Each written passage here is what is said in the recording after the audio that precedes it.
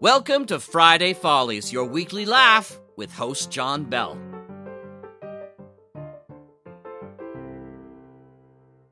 Hello, and welcome to the Friday Follies Automat here at the Mutual Audio Network.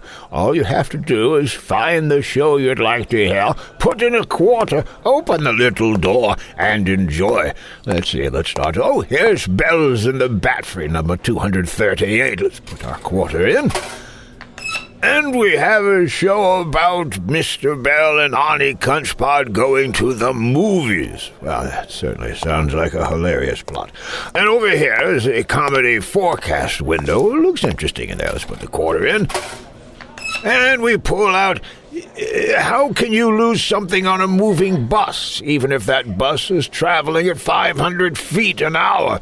It's not easy, but it has happened on board Princess. Elsewhere, Dick Bando has received some shocking news. He shares his mixed reactions with the owner of Caprica Coffee's coffee shop, Coffee Bar, and Coffee Express. Which reminds me, I'd like some coffee with this. That's Comedy Forecast, the Slowdown, Chapter 23.